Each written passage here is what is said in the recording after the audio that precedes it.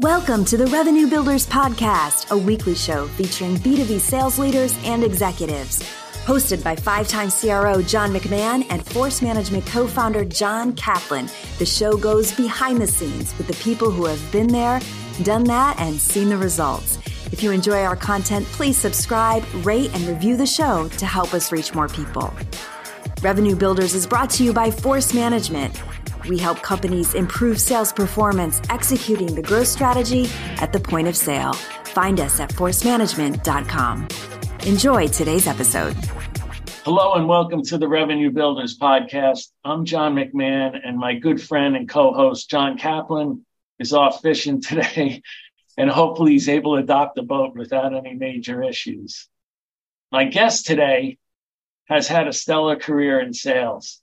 Kevin started the first 10 years of his sales career at EMC, Brocade, and Thompson Financial, where he quickly rose from sales rep into sales leadership.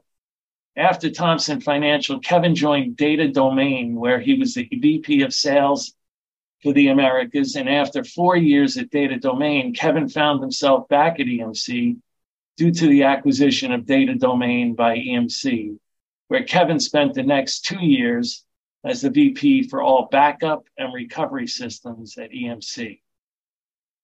After EMC, Kevin Haverty joined ServiceNow, where he spent the last 12 years in multiple positions. Kevin has consistently grown at ServiceNow from the VP of Sales Americas position to the Chief Revenue Officer to Senior Advisor to the CEO, and currently as the Vice Chairman of the Global Public Sector. Kevin served in the U.S. Army National Guard and is a veteran of Operation Desert Shield and Desert Storm in the Persian Gulf. He's a graduate of Providence College, and he's currently a board member at Sprinkler. Please help me welcome Kevin Haverty. Hey, Kevin, good to see you. How are you? I'm doing great. Great to be here, John. Hey, I didn't know that you served in Desert Shield and Desert Storm. So first of all, thank you for your service. Thank you. Yeah, thank you. Thank you for saying that.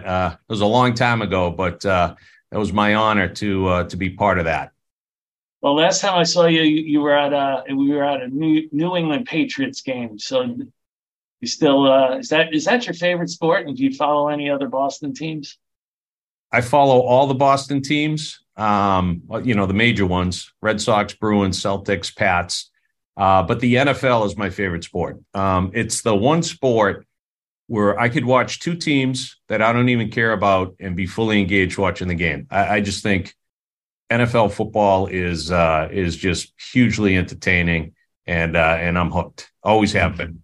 Yeah, I mean the Celtics and the Bruins had some hardships this year, getting that deep and then losing. So, yeah, I was at Game 6 in Miami against the Heat when the Celtics won as time was running out, or appeared to have run out. Right. And that had to be one of the most thrilling sports events I've ever been to. But losing Game 7 kind of, washes away that memory. So now it's just kind of licking our wounds. So we'll get them next year. Yeah. Hey, Kevin, you have a ton of sales experience, sales leadership experience, and you've been in sales leadership roles, at different levels for the last 20 years. Let's talk a little bit about the things you needed to learn as you grew through the leadership ranks. Let's start, what did you really have to learn about you? As leaders, we always have to do a lot of self-reflection. Is when you think back, what is maybe one of the two things you had to learn about you? Yeah, that's a great question, John. I would tell you that what I learned about me in the process, as it pertains to being a sales leader, is you kind of have to find your own voice. We all came up through the ranks, and there were leaders who we admired or didn't admire for that matter. And if you're a new leader and you're trying to emulate somebody else and it's not how you roll, it doesn't come across as authentic. And so I felt like for me in my leadership journey, when I kind of hit my stride was when I was being myself, and I was doing the good tenets of leadership, and pretending to be somebody else never really rings true for your team or yourself, makes you uncomfortable. So I kind of just learned, just being me was good. And, just get behind that and don't try to pretend you're someone else. Don't try to emulate somebody else. You can take on their traits, right, and learn from them, but you have to do it in your own voice. And then you don't have to pretend. And that takes a lot of the energy that you're putting on trying to pretend you're someone else. And it puts it toward, the parts of the job where you really need your energy. So it's that whole kind of authentic leadership style. Takes some self-confidence to build that. But once you do, I think that's when you really hit your stride. Yeah. And you feel uncomfortable, as you said, in it when you're not authentic, but the people around you also feel it. They can sense that you're not really being yourself. And you've seen it. I've seen it in other leaders. And like you said, it's not until you act like yourself and are who you are that it's authentic and the other people can feel it. And then you can be a true leader. Totally.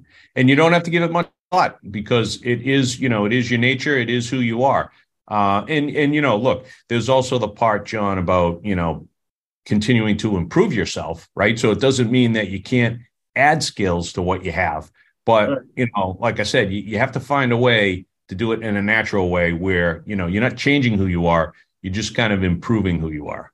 Yeah. Like you said, you can look at other people and say, oh, he does that really good and she does that very well. And I'd like to be able to develop those skills also. So I can do that, but I can still be myself. Right. Right. And what about some of those skills that you had to learn as you went from first line manager to second line manager to third line manager, all the way up to CRO? Yeah.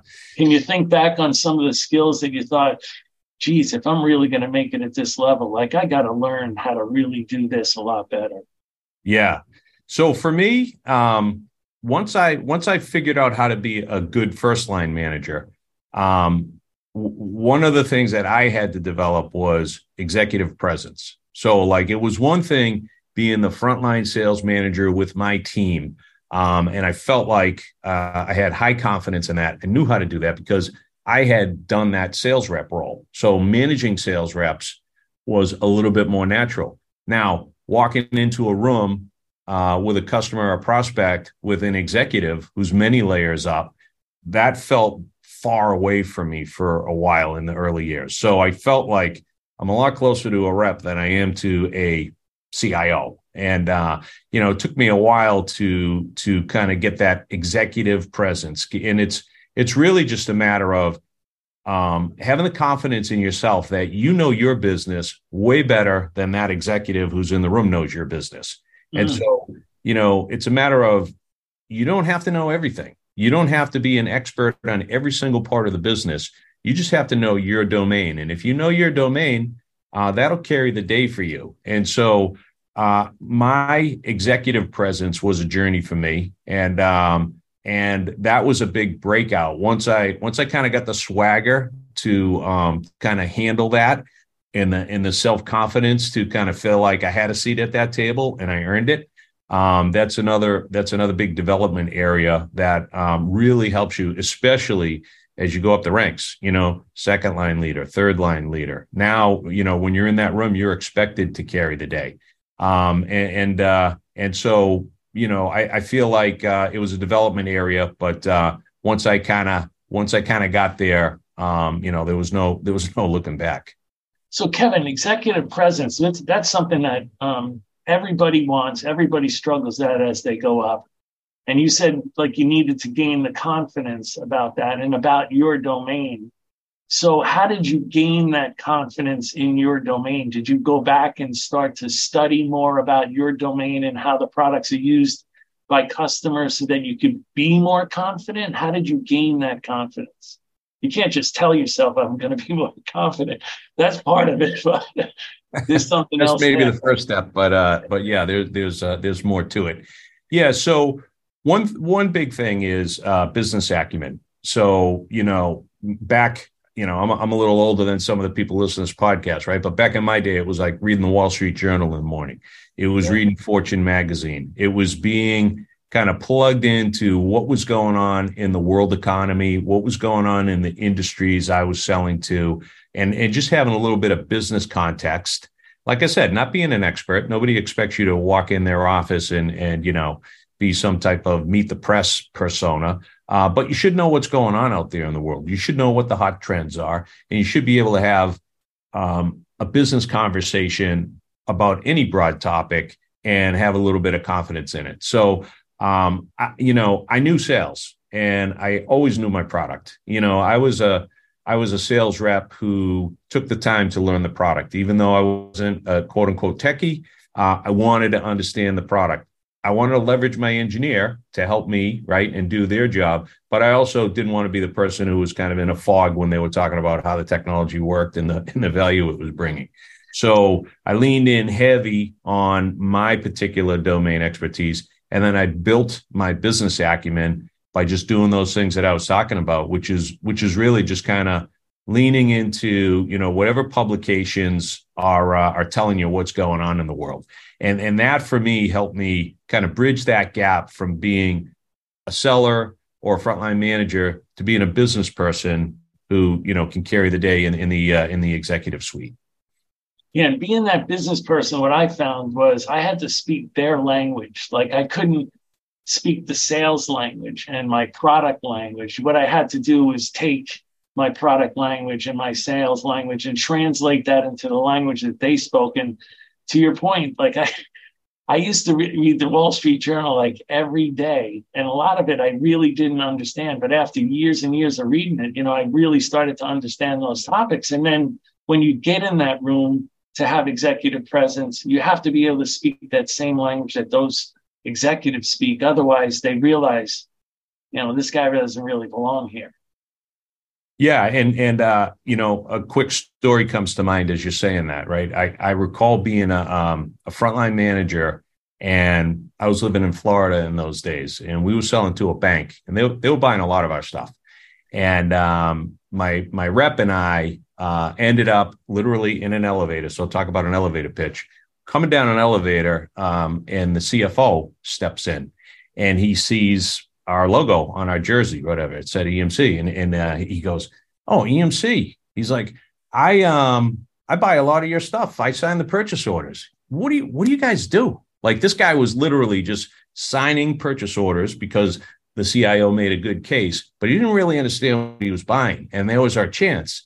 And I remember our rep started explaining what we did, and he was throwing a lot of 4-letter acronyms and 3-letter acronyms that were like our product names, right? And so he's like, "Oh, we saw you SRDF, and then you take the SRDF and you do this, you do that with it." And I could see the guy just fog over, and so I was trying to pivot a little, and I said to him, I go, "Do you understand what these things are?" And he's like, "Well, I understand the alphabet."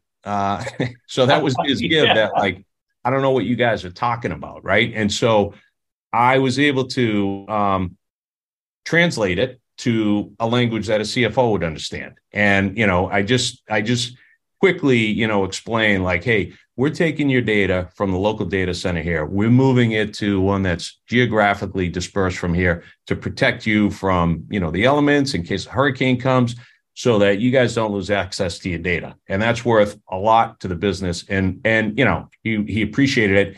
It was a much more simple conversation. It was a much more easier conversation to have. And it was really the more appropriate way to talk to a CFO, because we're not talking to, a hands-on like person in IT.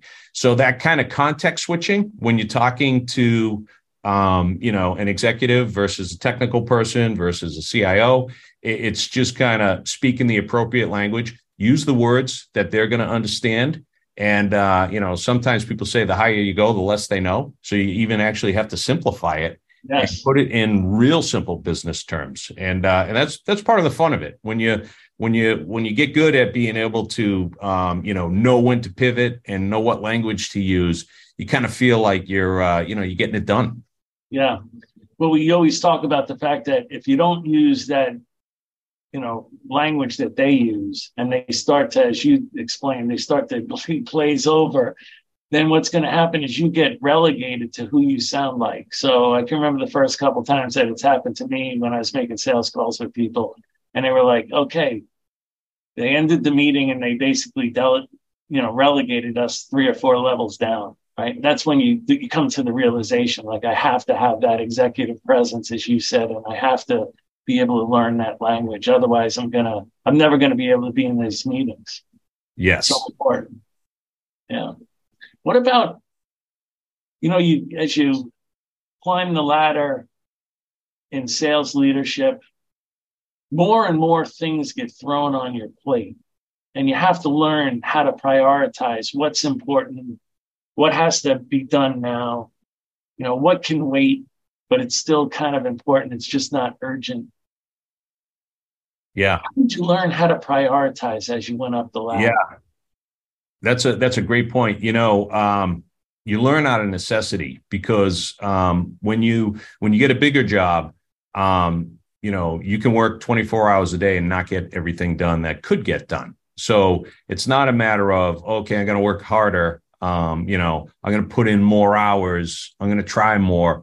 When you're putting in as many hours as you can handle and you're trying as hard as you can try, that's all you can do. So now it's a matter of prioritizing and deciding what you're going to work on, and then what you're going to not work on or delegate or whatever else. So something that worked for me, I'm actually in my Waltham office right now. I have a whiteboard, and at the top of the whiteboard, it says, "Help me go faster." And when people would come into my office and, have something for me, but in my mind, it wasn't passing that "help me go faster" test. It was kind of going into the "you're slowing me down" test.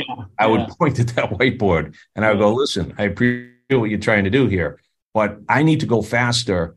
And this, although it's interesting, is slowing me down."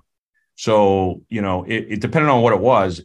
I would have to say, "We're not going to do it," or "I need you to work with so-and-so on that." And that kind of gave me the clarity. The other thing, John, is I used to have an expression, at ServiceNow, we use a metric internally called net new ACV. Some companies are all about, ARR. We were net new ACV. And for people that don't know, that's the bookings or revenues minus the churn, right? That's net. That's right. Yeah, it's the incremental spend less any downsells or debook. So net new ACV. And I would say to people, I'm the net new ACV guy. Like, my job is to bring in the net new ACV. So if we're not talking about something that directionally leads to more net new ACV, then I'm probably the wrong person. You should be working with somebody else, right? So now those are kind of extreme. Help me go faster. I'm the net new ACV guy, but those were my true north.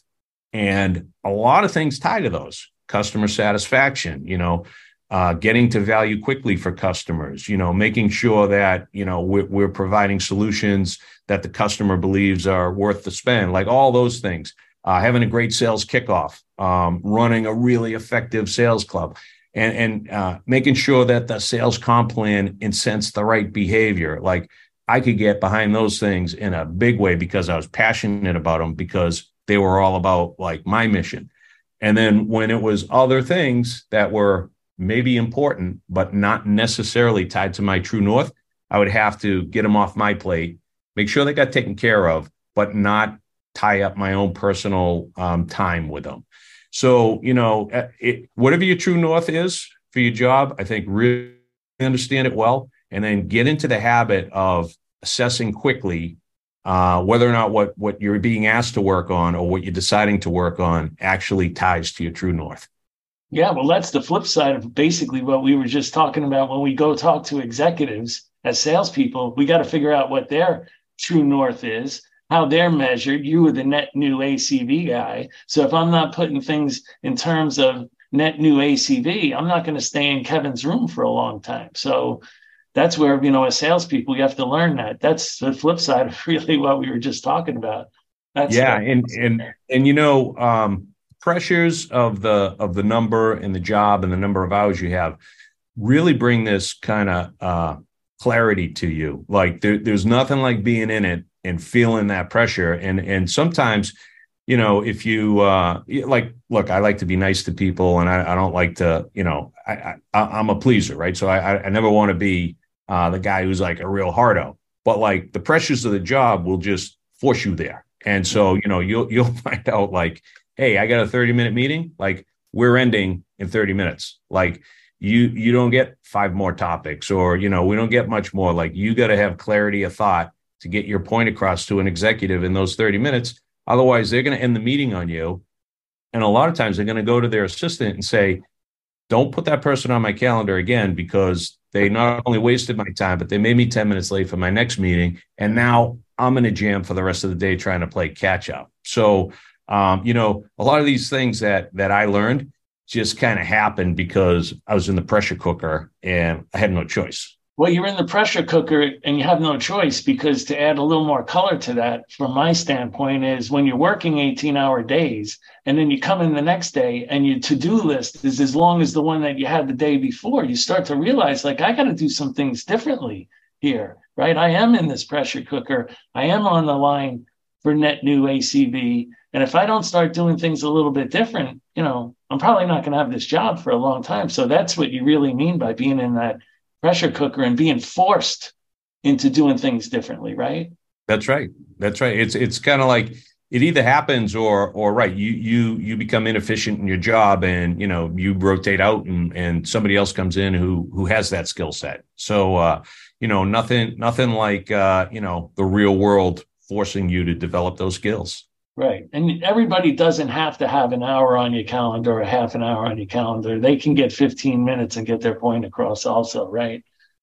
Totally. Yeah, that's another good point, John, is like occasionally you have to kind of sit down and look at your calendar, because you could have a standing monthly one-on-one on your calendar that's just there because it's been there. And then you realize, do I really need to be spending this time with this person? Do they really need to be spending the time with me? So like, occasionally there's a case where you say, okay, this monthly one-on-one could be a quarterly. This quarterly one-on-one could go away, right? I'm going to use that time for things that will help the business more, things that I should be leaning in more on. And I'm going to extract myself out of parts of the business where either I don't add much value or it's not worthy of my time. It's kind of like a two-way street where the company's paying you a lot of money and they're putting you in this position. You should be spending your time where you can really help the company. And that's not everywhere. Like nobody does everything well. So you also kind of have to know yourself well enough to know your strengths and weaknesses. And yeah, there's something to be said for trying to work on your weaknesses, but there's also something to be said for, maybe somebody else should be doing those things that you're not as good at on behalf of you. And then that's when you start getting to this kind of productivity thing where, you're doing what you're good at. You got other people who are good at those other things that you're not good at. And then that's when you get real good teams that can flourish. Right. Now, as you've grown from VP to, through the levels up to C-level positions, how do you stay in touch with what's going on? Like I used to call it, what's going on in the street. Like I really want to know what's going on with the reps that are, doing the job every day. Like once I lose touch with that, then I feel like, some of the companies that I was in, and then you saw some of these people that were totally out of touch with what was going on with the reps. Then I thought, you're just nothing more than a useless bureaucrat. So how did you stay in touch with what's going on with the reps? Yeah. So, let's talk kind of pre-COVID and in COVID, right? So, okay, yeah. And now I think we're post-COVID, or at least I hope we are. Yeah. So there's nothing like a trip with a local rep or, a remote rep or whatever. But on all my business trips, John, I try to do 3 things: spend time with customers and prospects, spend time with partners, and spend time with employees. And so, for me, the ride to the call with the rep, the windshield time, if you're in that type of market, is really important. Not just getting to know that person, but like making them feel comfortable so that they'll shoot straight with you, right? So then you're now getting candid feedback all the way from the front line and there's layers involved usually. So like that candid feedback is very valuable. Same thing after the call, kind of the summary. So that's one thing. Then, the town hall that you do in the office, like, hey, I'm going to talk a little bit about what's going on with the company, and then we'll open it up for questions. And this is kind of like an ask me anything type of environment. And, you run the risk of somebody asking some crazy question that can derail the meeting, but it's worth that risk because someone's going to point something out that you didn't know, or that was really important that you should know. And then, I also like let's have a dinner or let's go for a little happy hour. And then let's just have some candid conversations with people. So it's, it's almost like a politician going out and shaking hands with the constituents and getting right to the voter. You have to find ways to make yourself accessible and spend time with the people who are on the front line, spending time with the customers. So travel is a big piece of it, travel to the field. During COVID, we tried to simulate that virtually as much as we could.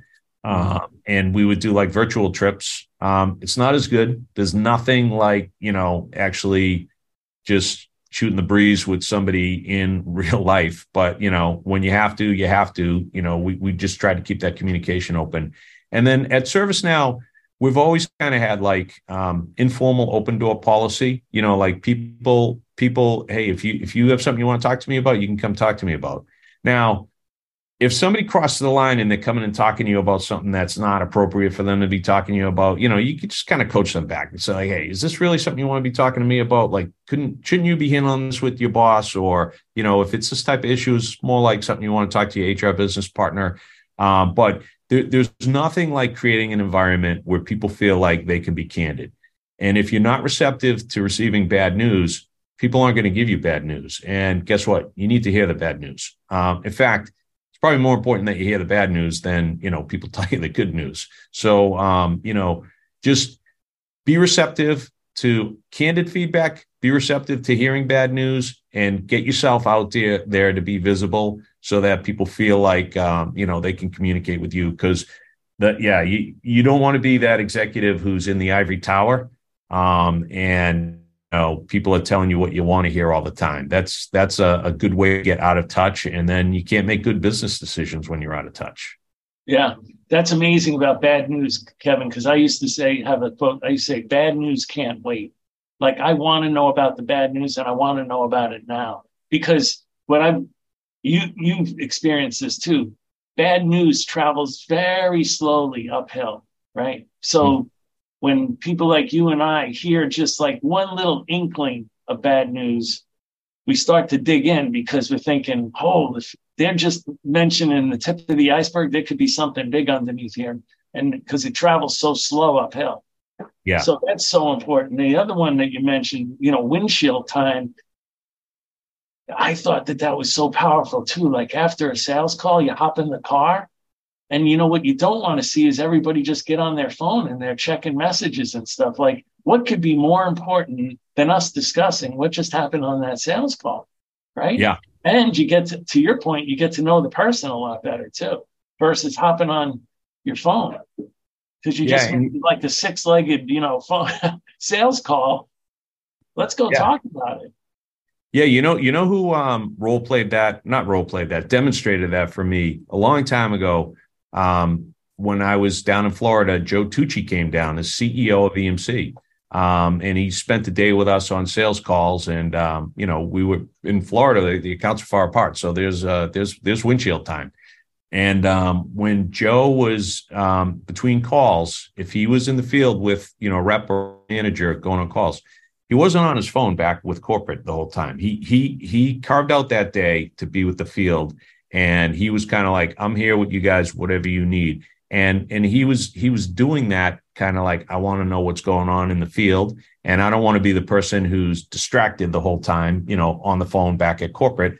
I'm really here to kind of help move the ball with the customers and also find out, what's going on out there. And I was thinking, okay, there's not a lot of people, busier than somebody running a huge company like that. And if he can respect the windshield time to get the most of it, then we all should be doing that. And so it was a good lesson for me earlier in my career on how to act when you're with the field, out in the field, trying to make a difference.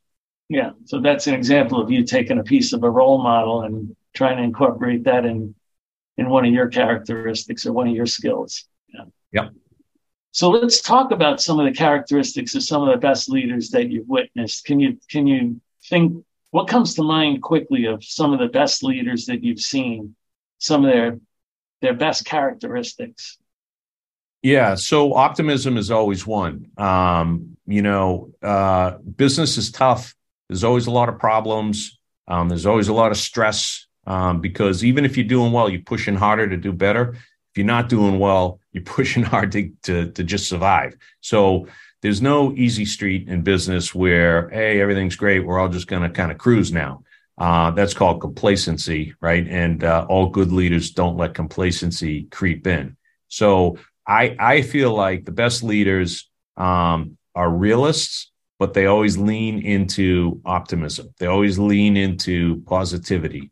And, they're feeling the pressure. They're dealing with a lot of problems too. But, if they're going around with their head down, complaining about everything or being negative, then they're setting an example for everybody else. And then the negativity kind of rolls down.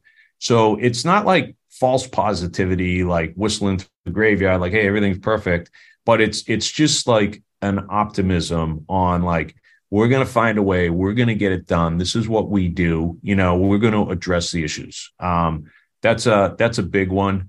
If anybody hasn't read Bill McDermott's book, From the Corner Store to the Corner Office, I read that book before I even knew Bill. And I was like, first off, okay, this guy's the CEO and he came up the ranks as a salesperson. So, he has a similar journey as me. I didn't get up the ranks to a CEO, but, right. His career had a similar path for a good long while. So it was very relevant to me. There's a lot of good leadership lessons in there. And then when he ended up becoming my boss at ServiceNow, it was such a coincidence. I was like, man, I read this guy's book and it was one of my favorite business books. And now I'm working for him. But he talks a lot about leadership tenets. Leaderships never walk past a problem. Leaders never walk past a problem, right? So, you don't look the other way when you're a leader and you see a problem. You gotta either address it yourself or escalate it up because it's not going to go away. That's a big one that Bill is always on message with. And the other big one has to do with trust. You build trust. Trust is the ultimate human currency. It's earned by the drop, and you can lose it in buckets if you're not careful. But, having a trusting relationship with your customers, with your partners, with your people, and that really just has to do with doing what you say you're going to do. And when you have bad news, dealing with it. Don't try to spin it or hide it or whatever else. So I saw a lot of those traits from Bill. I worked a long time for Frank Slootman at Data Domain after we got acquired at EMC and over at ServiceNow. And, Frank is really good at focus, Frank's not the, what are your 5 things person? He's like, what's the most important thing to you? What are you working on? And, pushing to get it done faster. That's going to take you 30 days. How about tomorrow? It's like, well, tomorrow's not reasonable. How about a week? Okay, a week. So it's a heck of a lot better than 30 days, right? So, right. A lot of those tenets working under Frank, I learned, and I took some of them on in my own authentic personality. I didn't try to act like I was him, but, some of those things around focus and clarity and doing things faster, anybody can pick those things up. And then, the third leader who I'll mention from a CEO level, when John Donahoe was here, who's now the CEO of Nike, John had a really nice way of optimism, being gracious, being professional, and really empowering people. And that, that was contagious. So, in my journey in the last 12 years, I've had 3 different senior leaders who, at their core, they're pretty similar. Their styles are a little different, but I learned a lot from each. And I think anybody can learn from whoever they're working for to pick up the positive traits and also observe some traits that they don't care for and just, make a mental note. I'm not going to be the leader who does this, or because I know how it makes me respond. And I don't want that response to happen, to my people. I have to go back to one that you actually mentioned in an earlier part of this conversation that you do is, and I think a lot of great leaders do it, is they don't have to be the smartest person in the room. So they figure out, this is what I'm really good at, which you mentioned earlier. I know that I'm not that good at this over here. I got somebody else that's better than that. I'm going to let them handle it because I don't have to act like I'm the smartest person in the room just because I'm the leader. And you've seen the flip side of that, where there are some leaders that think that they always have to be the smartest person in the room. And, I find that that's very dangerous, right? So. Yeah. And you know what? The ultimate room is when all the people who are working for you are actually smarter than you, because now you have like a powerhouse team. Like yes. talk about productivity. So I always looked when I was hiring or promoting people, like if I could find somebody who was so good I'd be willing to work for them myself, like that's the ultimate person who you want working for you, because it means they have headroom. It means they're going to have good judgment when they're solving problems, and they're going to bring ideas to you. That'll help you do your job. So it's God, I'd hate to be in a room where I'm a leader and I'm the smartest person in the room, because that would be a team that needed some help. Yeah. The other one that I found is they're usually very good listeners. Like they listen very carefully, because again, they don't have to be the smartest person in the room. So they're really trying to understand, not trying to, be the smartest person. So they're really good listeners. And because they're good listeners, they have amazing perception. They can kind of perceive and feel like what the situation is. I don't know if you found that in some of the leaders that you've worked with too. I totally have.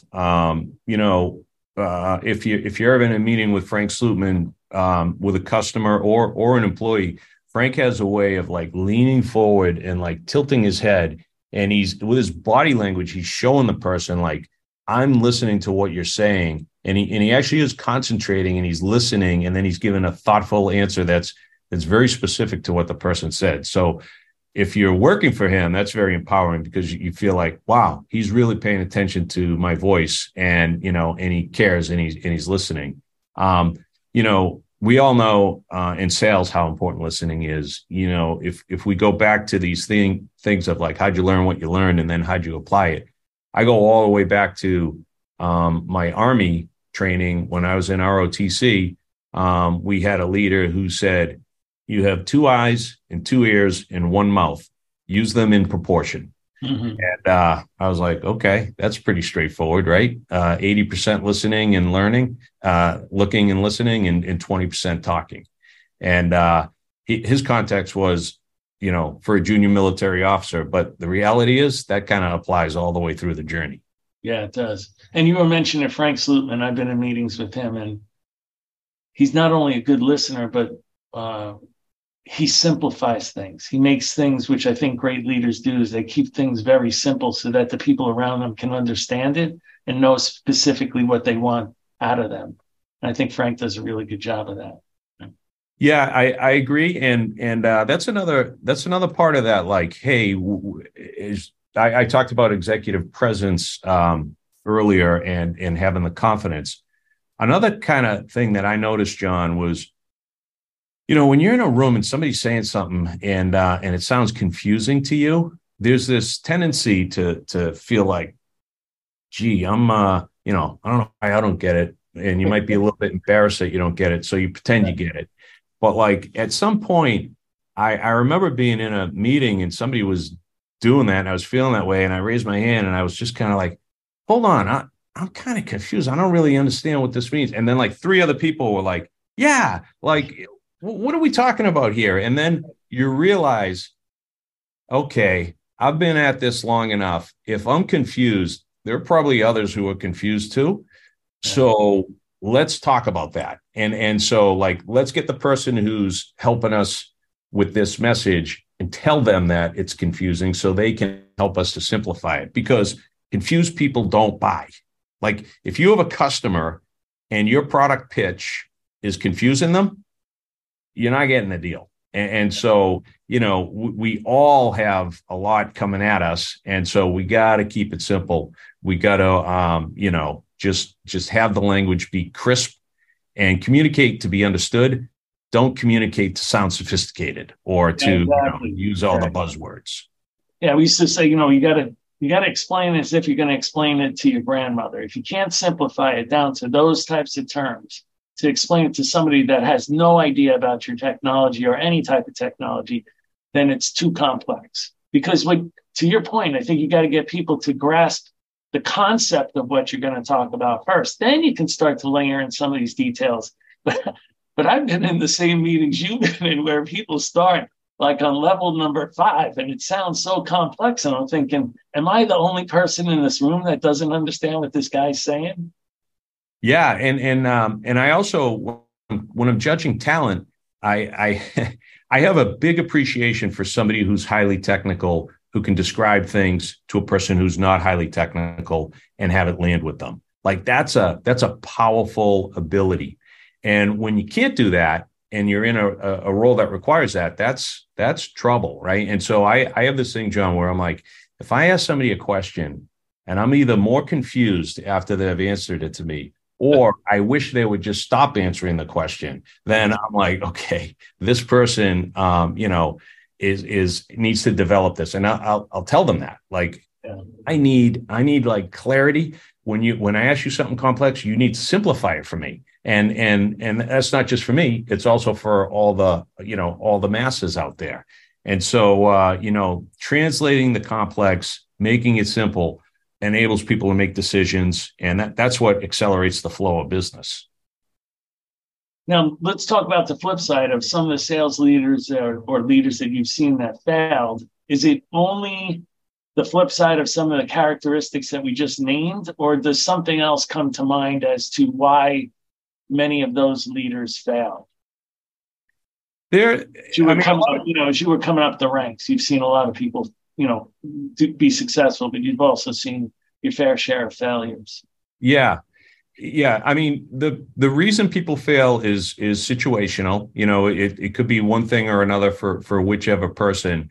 The biggest reason I've seen sales leaders fail is talent of their team. So there's a lot of issues to that or layers to that. But like the big one is not having your team fully staffed. Okay. You're a sales manager, you got 5 reps on your org chart, and you either you have 3 in the seat and 2 are empty, or you rush the hires and you put 2 C players in the open seats. Like if you're not interviewing for talent all the time, and when you have an opening, getting it filled quickly with a talented person, that's the death spiral for a leader. So, you can't get it done at less than 100% capacity. And that's whether the seats are empty or the seats are full with the wrong people. That's probably the biggest one, John. And then, the other one is bottlenecking your team. If you're trying to do the job of your people, there's only one of you and there's 5 or 6 or 8 of them.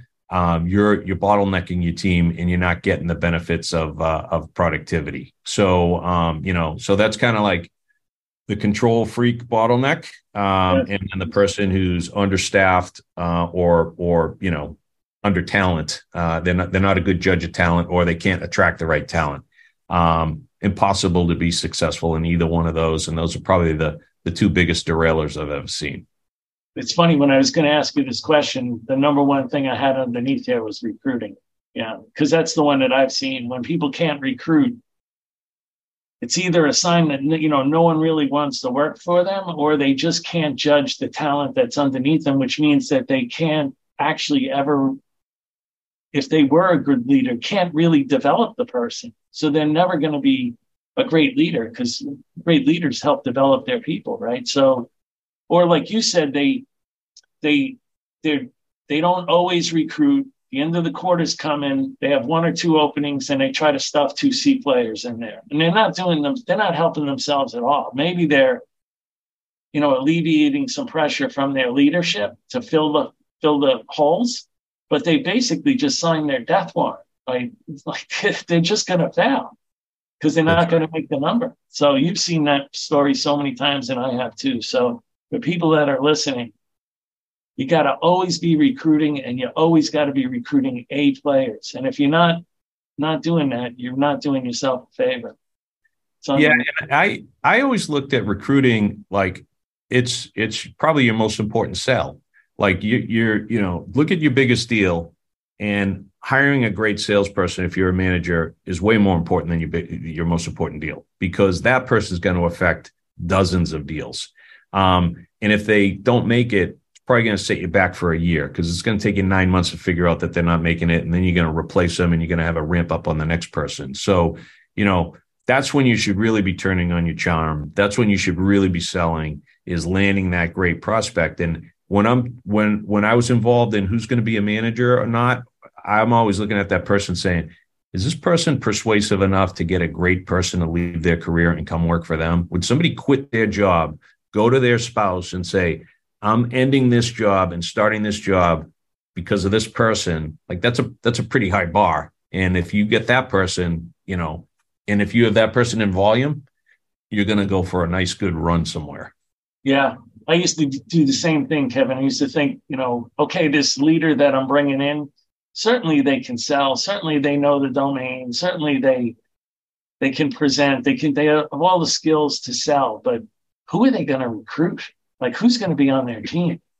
That's my number one thing. Like, to your point, if they can't recruit, what am I going to end up with? 5 to 7 people that I may have to get rid of later because they can't recruit. So, yeah, that's a big telltale sign. I agree. Hey, Kevin, over the last 20 years, you've seen ups and downs in the economy. And now, right now, most people would say that the economy is pretty tight. Do you have any advice for the young salespeople and young leaders out there doing anything different in these times, or doing things that they should have been doing in the past, but they definitely need to do it now? Yeah. You first off, you got to stay at it. It's tough. It's tougher for some parts of the market than others, but it's generally speaking, it's kind of tough for everybody right now. Deals are getting more scrutiny. We all know this. CFOs are being tight with the spend. They'll spend if there's a clear value proposition and a quantifiable return, but they're not going to let people buy technology for technology's sake, because the money's just not freewheeling right now. So all the things that people talk about that are well documented, John, about like having a good value prop, tying it to the business impact of the customer, making sure there's quantifiable return, like basically good selling. And then the second thing is, stay at it. Like sales is so much about, dealing with rejection. And if you're, even in the good times, you're dealing with a fair amount of rejection. In the tougher times, you're dealing with more rejection. If you let that get you down, and then all of a sudden your activity starts to get lower because you're kind of like, it's so hard anyway. Why should I go on more calls? You got to fight that temptation, and you just got to sell through it. That maybe that one extra meeting you go on is going to be the deal that you get that gets you to your number, right? So like, don't retract and lick your wounds because it's tough. You got to stay in the game and just persist. And, tough times, are really made for tough people. And they're the ones who are going to come out the other side and be, and be better for it. We've been through these cycles, and, every time we hit some tough times, people get shedded, and some of them leave the industry. But the ones who have the great careers are the ones who persist and just find a way to grind through. You got to grind.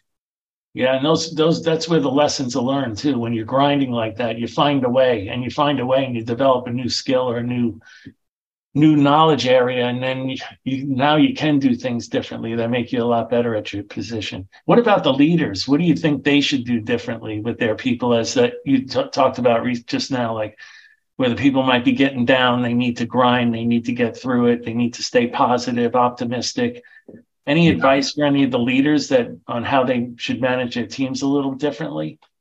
Yeah, I think communication is always important, but especially now, like really know your people, understand what their challenges are, try to help them. Like it's sometimes you don't realize when you're an individual contributor, you think, oh, my boss has the big job, it must be easy for them. It's even harder for them, right? So like if you're a leader, you have to fight those same tendencies I was talking about with your team.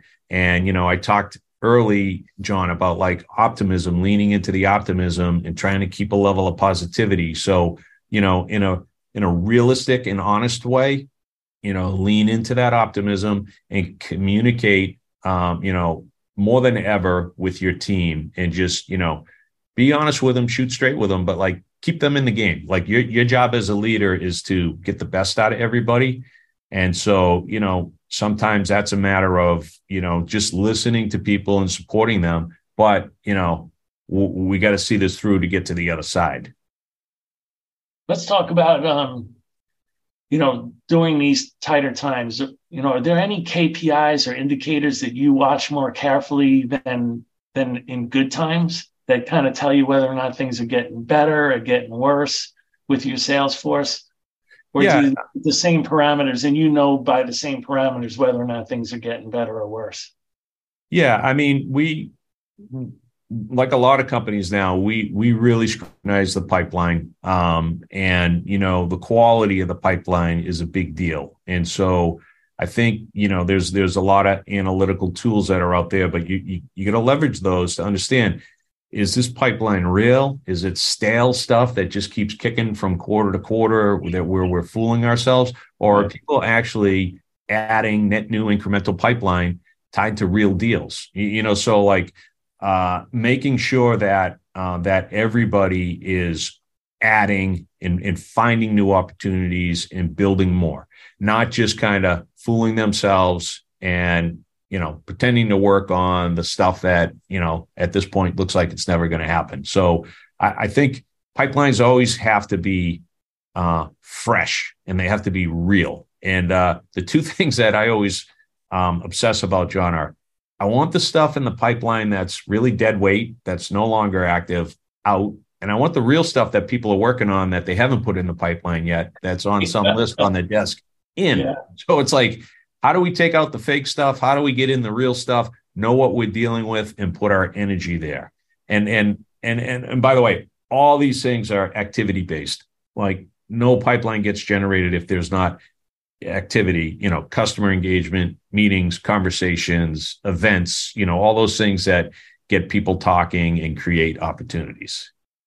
And will you change any investments based upon what you see in times like this in different regions of the world, where you might say, okay, I know that this region's doing a lot better. The KPIs are telling me they're getting better. The pipeline's looking better. I'm going to flip a couple of my maybe hiring plans or investments in a different region. Yeah. Yeah, totally. The way we've scaled ServiceNow was always like, we're going to put some chips on the table. And then the ones that, yield some results, that's where we're going to lean in more. And the places where, we've put some chips on the table, when I say chips on the table, that might be a sales team and a bunch of systems engineers. They're not getting the results that they're getting. It's always kind of been this thing like, hey, we have 4 reps and 4 SCs in this market, but the TAM's huge. My opinion has always been, great, get those 4 reps productive, and then we'll start putting in more to get that huge TAM. But like TAM in and of itself, with some people who are not being productive yet, doesn't warrant more investment. And I think that kind of attitude is more important than ever now. So everybody really should be looking at, where are we getting results? Lean in there. Where we're not getting results, is it a talent thing or is it a market thing? And don't be throwing precious resources on markets or products that are unlikely to get a return. Right. You can see the productivity growing. You can see the pipeline growing. You can see the average deal size is growing. And then that gives you a lot of confidence to go ahead and feed that area. Yeah. It's just a judgment game. It's kind of, I love all the analytics and the amount of innovation that's happened in the sales game. And if you're not taking advantage of those insights and using it to help you make good judgment, then why even have them, right? So like you gotta be putting the bets where you have a higher percentage chance of winning. Hey, Kevin, I know that this subject's of great importance to your customer success. But I always wonder why in subscription times, where there's renewals, and now even in consumption times where a customer could leave you in a week because they could just turn the light switch off basically and go somewhere else. Why so many software companies still seem to get it wrong? Like, why are they not investing? Are they still thinking of, perpetual software where the customer bought it once and is stuck with it for a lifetime? Why do you think so many companies don't invest in client success? Yeah, that's a head scratcher. I mean, what I like about the SaaS business and even more the consumer business is it's policing. It's like, the days of a hit and run sales attitude are gone because as soon as they're not consuming, they're either not renewing if it's SaaS or, like you said, they're turning it off if it's consumption. So like the rules of the game have changed. You have to deliver value. You have to get seats consumed, and you have to have customers using your product if you want to ring the cash register. So it's all about getting customers to consume and getting them to value. And in most organizations, that means some level of resources dedicated to customer success. And what type of changes are you seeing in CS? What are you seeing companies doing differently, or what would you do differently?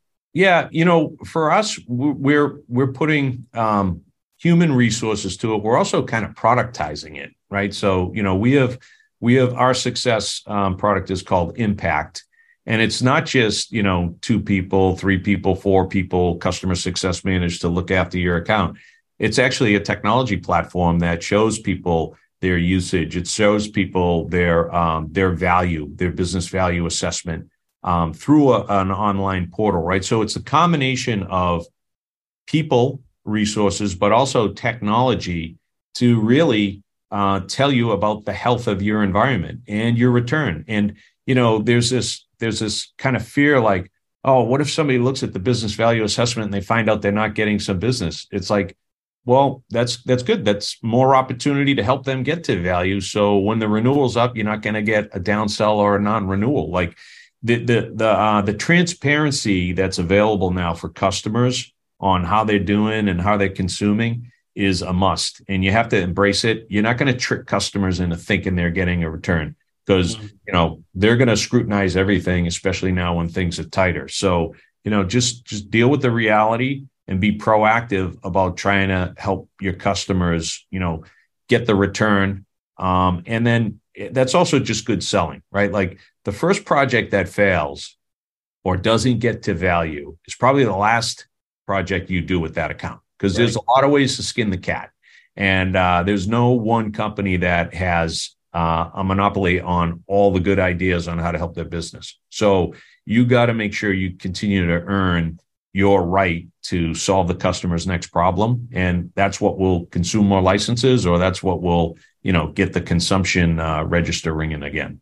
So Kevin, the product that you talked about at ServiceNow, that's where you built like instrumentation or telemetry into the software, where you can see what the customers are doing with the product, and you can know when to call them to give them support. There's that, but there's also a technology platform for the customers that has a number of things embedded in it, including like automatic business value assessments, health environments, and then there's a people element to it too, where we can use some of those insights and say, hey, we ran a health scan and we understand that your environment is 80% here where it could be 100 or 40% there. We want to work with you on a plan to optimize and get better. So it's all about kind of proactively helping customers make sure that they're getting the most efficient environment that's producing the biggest return. And then what customer wouldn't love that, right? Like proactive assessment of where they stand, honest results. And then, that's what customers ask for. I've heard over and over for years, we want you to be prescriptive. We want you to lead us. You guys are the experts. Share your benchmarking, share your best practices, and point out to us when we're not doing the right thing or our part. And that's a pretty high bar, but that's what customers want. And if you can get them that, then you're going to be a partner that they're going to, invest in more and use to solve their business problems. So, Kevin, I've had you for about an hour, and I want to thank you for that. And I just want to ask you one final question before we, because I want to respect your time.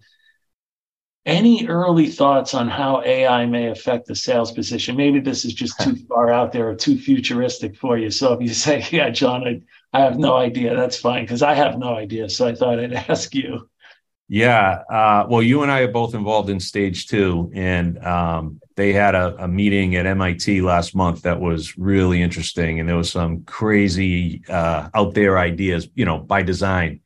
And there was one theory, the co-piloting of AI. So an AI tool helping like somebody early in their career actually be better. And hey, is there a way to take a low level, early in career, low paid employee and augment what they do with AI and have them do the same thing that a senior enterprise person who's very expensive does? And would that tip, the whole sales industry upside down? What if AI is being used to make the purchase and now AI is talking AI? I think these things are kind of intriguing and interesting, but at my core, I still believe that sales is a people business and relationships are important because it comes down to trust. Remember, I was talking about talk about trust. I personally find it hard to believe that an AI is going to build trust. I think it can give information and it can automate things, but people are going to stay in the game to make sure that relationships are built and things happen and that people can trust. And these tools, I believe, are just going to help us all increase our productivity. And it's going to be good for the economy in that it's going to kick in, more efficiencies. And that's always been good for the economy. So I'm an optimist on this stuff. I think it's going to help us all be better and more efficient humans. And I'm not really the iRobot, the AI is going to take over and we're going to be working for them. But, hopefully I'm right. We'll see.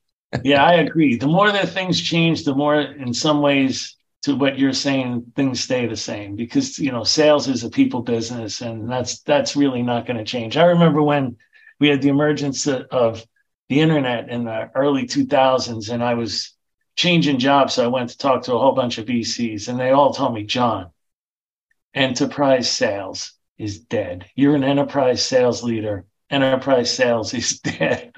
That was 20 years ago, right? Right, because what people sales go to the website and buy the stuff.